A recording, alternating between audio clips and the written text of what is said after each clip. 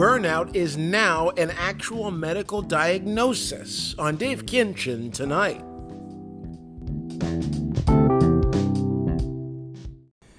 Welcome to the show, everybody. It is Dave Kinchin. We're back in the saddle after being away for a little bit, taking a little bit of a, I guess you could call it a vacation. Really, we've been working on our other program too, so it's not really much of a vacation. But it's great to be back with you on Dave Kinchin tonight. Looking at a couple of things on this show that I found really interesting, and one of the things we like to do on this show is not just talk about. Sorry, I had to turn the air on. It just got really hot in the studio here. We did 2 podcasts, and so maybe it's my hot air. I don't know, but so you'll probably hear a little bit of the air in the background there. We like to talk not just about politics and major issues going on around the country and the world. We like to talk about some of the things that are happening in our lives and what life is like when we deal with certain issues that we see on a grand scale, something in the news, and it relates to everybody. And we've got 2 stories here that are really interesting. One dealing with burnout and how the WHO is considering it to be essentially a much more serious thing than previously thought. That's the general interpretation that's come out of this announcement from the World Health Organization. And then also a startling statistic that says, a report that says that millennial net worth has plunged down to $8,000. In other words, the average millennial is only worth $8,000, according to a report from an accounting organization that looked at cost of living, that looked at the cost of transportation, the cost of communications like cell phones and things like that, rent going up, and then also students that are weighed down with debt, with credit card debt and things of that sort. Student loan debt, of course, we have to mention that. So we'll look at both of those as 2 separate pieces because it's 2 separate sets of research all the way through, so we have to treat it as such. But they dovetail so well together, it's almost frightening. So starting with the WHO, and they're now calling burnout, quote, a quote, occupational phenomenon.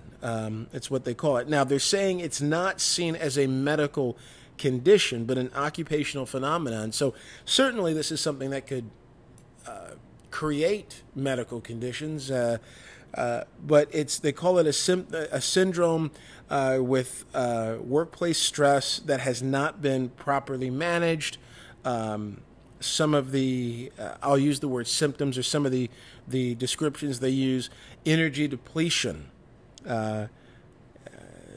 more mental distance from a job. In other words, being distant from your job in your mind, negativity, and also reduced work efficiency, so not doing your job as well as you used to. So this is interesting. There was a radio reporter that said on the air, does this sound like anybody you know? And I sort of thought, I bet you everybody can find someone who may have those. Again, I'm not a doctor, of course, so I'm trying to use the right terminology, but symptoms or characteristics. This is something that seems to be universal for a lot of people in many industries.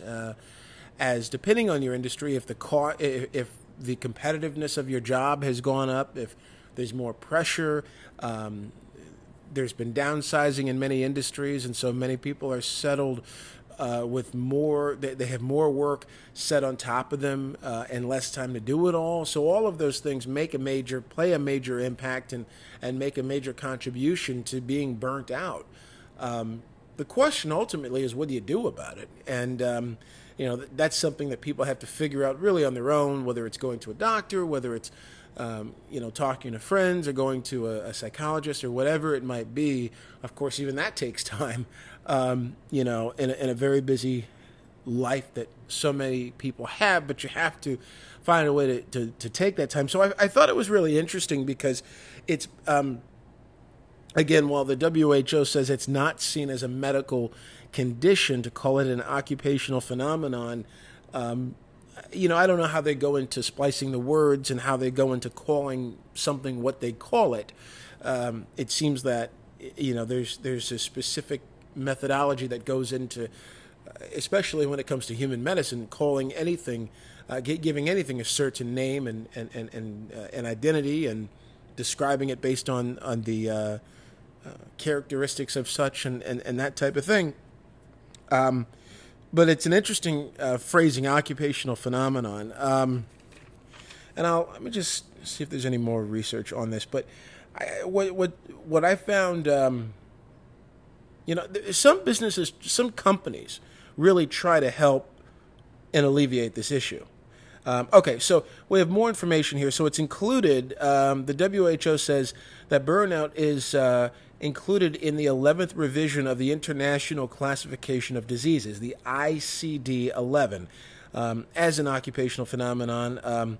It's described in the chapter, quote, factors influencing health status or contact with health services, which includes reasons for which people contact health services but that are not classified as illnesses or health conditions. Burnout is a syndrome conceptualized as resulting from chronic workplace stress that has not been successfully managed. It is characterized by three dimensions, and we talked about this already: the feelings of energy depletion and exhaustion, mental distance from the job, and reduced professional efficiency. It also says that burnout refers specifically to phenomena in the occupational context and should not be applied to describe experiences in other areas of life. Well, there's no question that, now this is a summary from the World Health Organization, so this is all within their press release.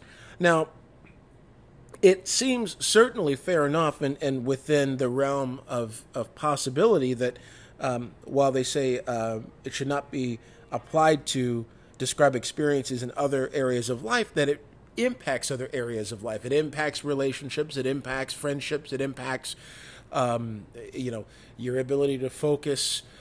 Again, every person's different, obviously, and every person handles burnout differently. But how you pay your bills, how you plan for your future, your retirement, all of these things, how you plan how you behave as a parent, how you behave as a son or daughter, or, what have you. All of that can certainly be impacted, So it seems like they stopped short a little bit here. Again, there's probably scientific reasons for that, but it would also seem that there could be. I would like to see more research that shows, in fact, how burnout does spill into other parts of life. So, at least if I'm understanding that part correctly, it does seem like it's a stop short. Burnout refers specifically to phenomena in the occupational context and should not be applied to describe experiences in other areas of life. And, sometimes, and this is tough to say, but sometimes relationships can lead to a different kind of burnout or, that type of thing, or if you have your own business or something like that. And imagine if you work from home. Imagine if you do your own business from home. Well, obviously that burnout's going to spread, throughout the rest of your home. If you have kids or other people home at the time, and you don't just shut off. It's kind of hard to shut off all the challenges or whatever you go through when your loved ones come home from their jobs and your kids come home from school. I don't know. It just seems like it's the fact that it's gotten the attention of the World Health Organization, I thought was very significant. The question is, was this little more than just a press release that went out, and the newspapers and radio stations will report it because it is news, and then you sort of move on, or is this something that deserves a lot more thought and dynamic? I think the latter. I think it does deserve a lot more thought, a lot more dynamic, and a way of approaching it. But the question is, how do you do that? There's many companies have employee assistance programs and areas where workers can go and sort of take the load off, or at least help take that load off. But sometimes people need a little bit more, something longer term. If it is a therapy situation, if it is a situation where people need a counselor or something, that's an investment they have to make as well. And sometimes, depending on the job, some companies will pay for that. Obviously, healthcare will take care of a good chunk of that, if not all of it, depending on the plan. But it seems like this is something that can go a lot further, and but that's something that people have to determine on their own. I think that's where, there's a line that's drawn where people have to look at what's going on in their lives and then say, okay, well, here's what this means, and in another sense, there's always these studies, there's always the skeptics who say, well, of course, you can call it an occupational phenomenon, but of course it's something serious. Of course burnout exists, In other words, do you really need a study, to say that? Some people look at that and say, well, if you drink a lot, you're going to get. Research shows if you drink a lot, you're going to get drunk. Research shows if you eat a lot of chocolate, you're going to gain weight. So, I don't know. There's some people that probably have that kind of skepticism to it. I'm not saying I do. I'm just trying to point out that other perspective too. So what do you do? What do we do about it? Well, thankfully there are resources available. The only question is, when do people decide they need to look at those resources? It's a personal thing. Unless there's folks at work or friends that can call you aside and say, hey, do you have a minute? And you have a little bit of a chat and maybe you see where that goes. Sometimes it takes people to point those things out for you. But I am curious, we continue to talk about insurance in this country, and looks like they're going to take another stab at a health insurance reform in Washington at some point.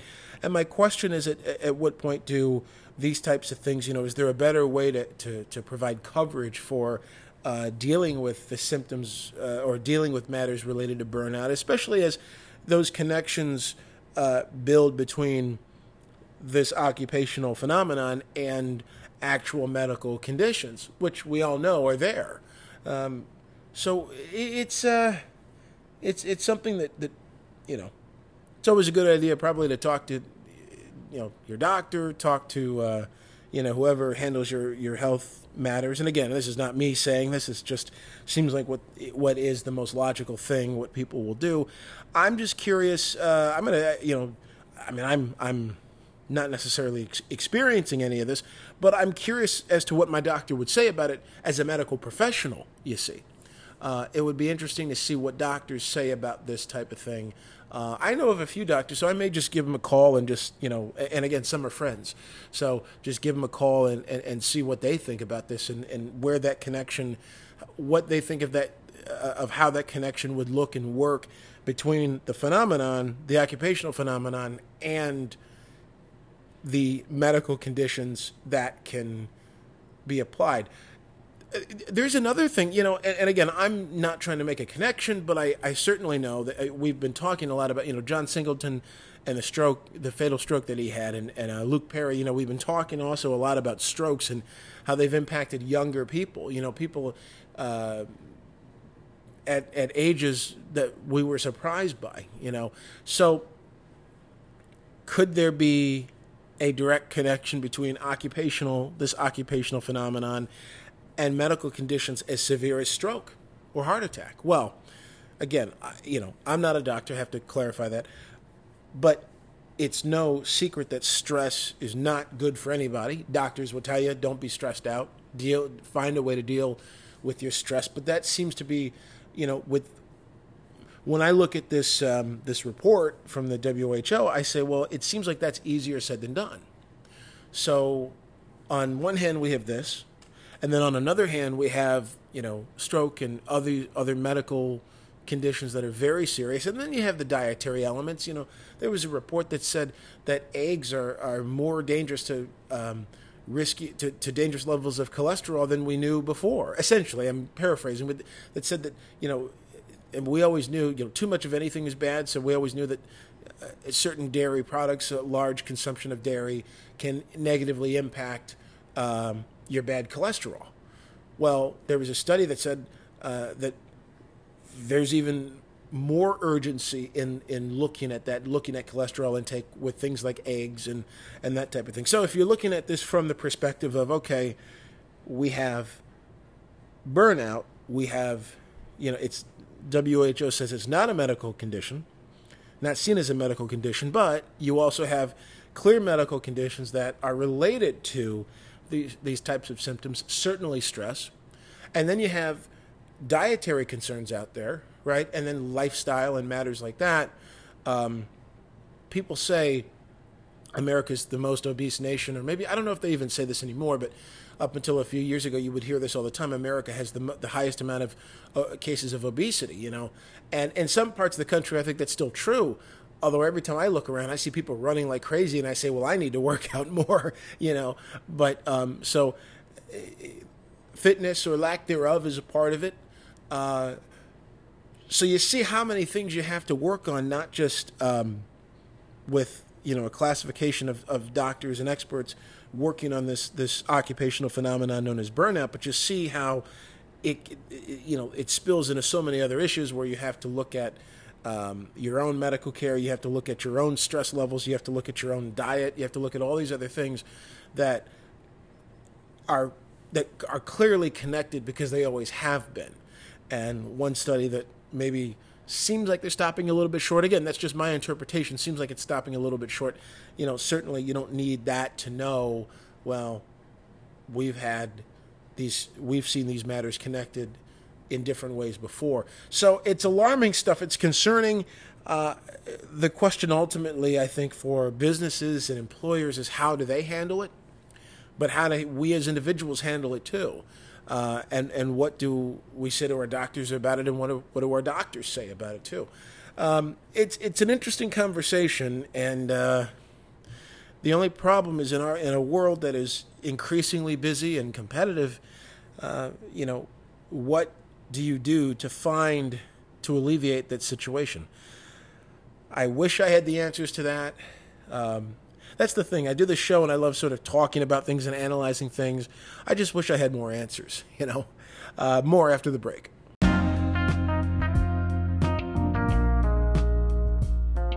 You know, we say it often because it is true. Music brings everybody together, and we celebrate that and more on Rock of Nations with Dave Kinchin, celebrating all things rock and roll, a podcast talking about the Stones and the Beatles, or if you like the heavier stuff like Zeppelin and Sabbath, we talk about them and everybody in between as well. There's interviews, there's insight, and there's fun vignettes that honor some of the greatest songs of all time. We are on Spotify, we are on iTunes, and if we are not where you should be getting podcasts, we will write a protest song about it. Tune in. That is a fun show, I have to tell you. That is a fun program to put together. And we just hit our 50th episode, our 50th podcast on Rock of Nations with Dave Kinchin. We did that actually tonight, the date of this broadcast, which was initially supposed to be Sunday, but we had some scheduling issues. So you know, there's that, but that's a fun show. We interviewed Nathan East last week, of course, the bass player for Eric Clapton. He's played bass for Eric Clapton about, almost 4 decades now. Co-wrote Easy Lover, which I heard at the grocery store today, actually, not kidding. Co-wrote that with Philip Bailey, and Phil Collins. You know, he's the bass line on Get Lucky by Daft Punk. So Nathan East, a really well-versed session musician and solo artist in his own right. He's one of the most recorded musicians in history. He has 2,000 credits to his name, at least 2,000 at the last check there. So that's pretty good. That's really good in terms of that show, a 2-part series there. KK Downing from Judas Priest talked with him about some of the dramatic issues going on with his former band, and so yeah, that show is really it's doing quite well. We're in 67 countries there, and so we're really proud of that show, proud of this one as well, and glad that you, as the listener, allow us to do this and have a great time doing it as well. So that show is out there, Rock of Nations with Dave Kinchin. Now we've turned 50. No, we're not 50 years old. I'm not even 50. 50, our 50th podcast. Did an hour-long special, so that's great. It was great fun. And we do musical vignettes on there, too, as a tribute to some of our favorite songs. And so we kind of take the ideas behind certain songs or the interpretations of ideas behind certain songs, and we do a little storyline with them. So it's all in good fun. All right, so the second half of what we're looking at here, on this podcast, millennials and how their net worth, they are doing worse than previous generations. This was a story actually in the Washington Post. And they quote the source, which is an accounting firm. They quote the source in the article, so you can find it out there. And it's been Fox News picked it up. It's been picked up everywhere. But student loan debt, rising rent, and healthcare costs.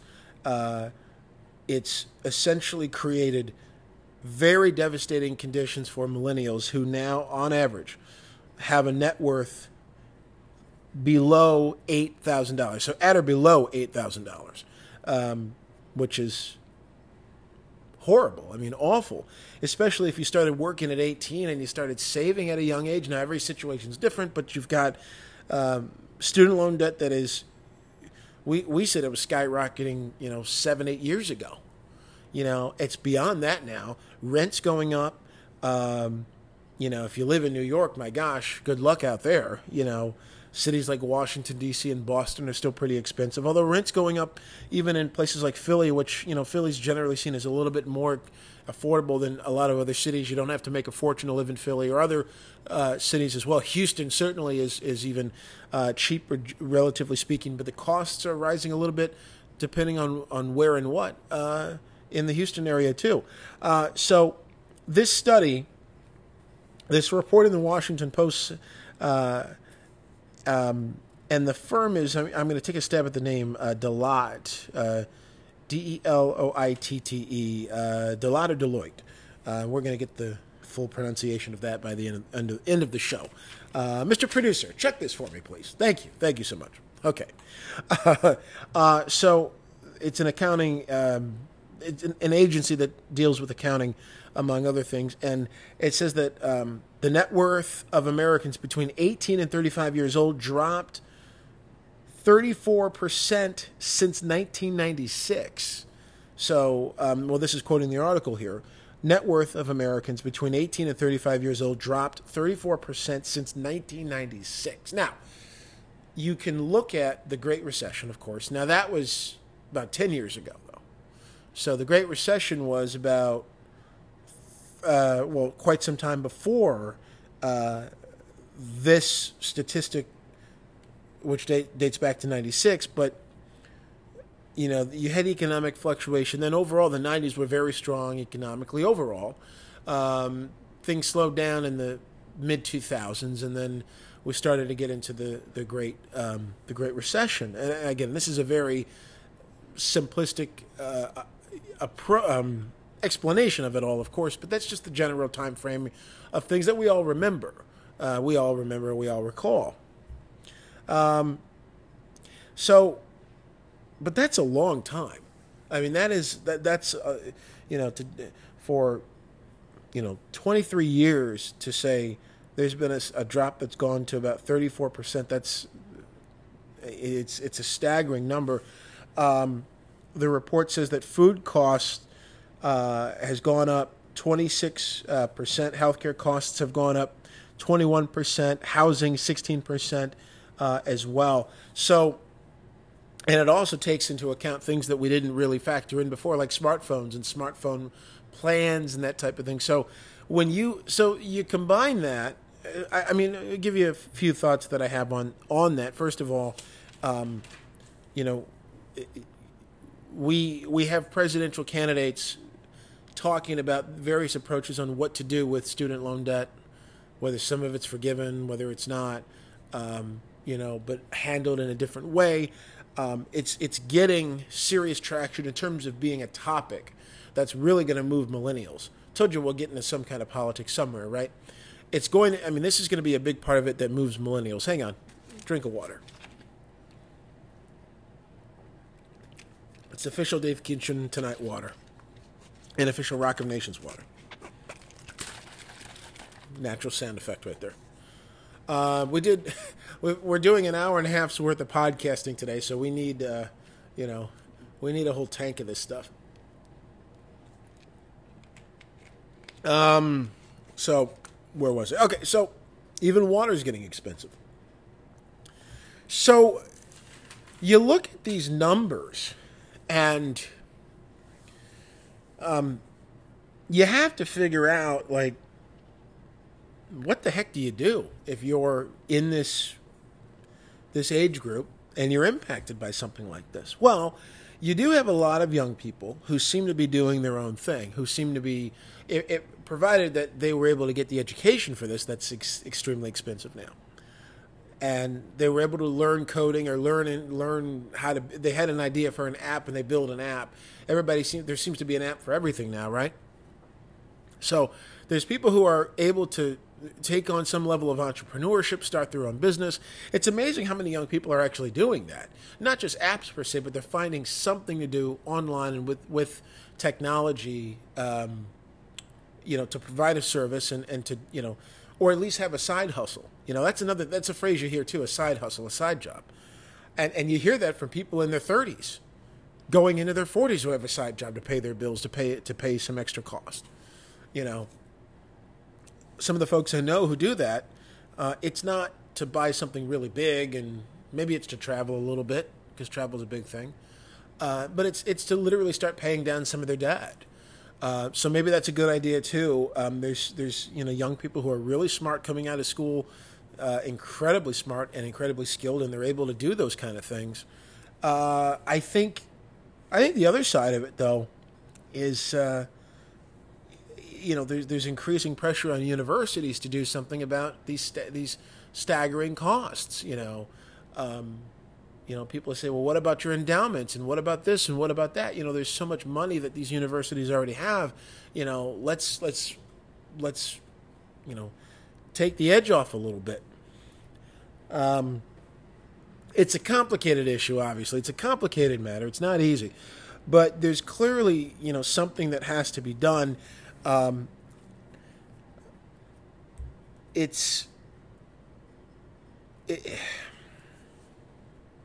I know what I was going to say. When you factor in the burnout part of it, imagine being burnt out. I wonder if there's a terminology for school burnout, And then imagine you walk across that stage with your cap and gown on, you get your diploma, and you're burnt out from school, and then you realize, well, the jobs that are out there are only paying, $40,000. They're only maybe $50,000.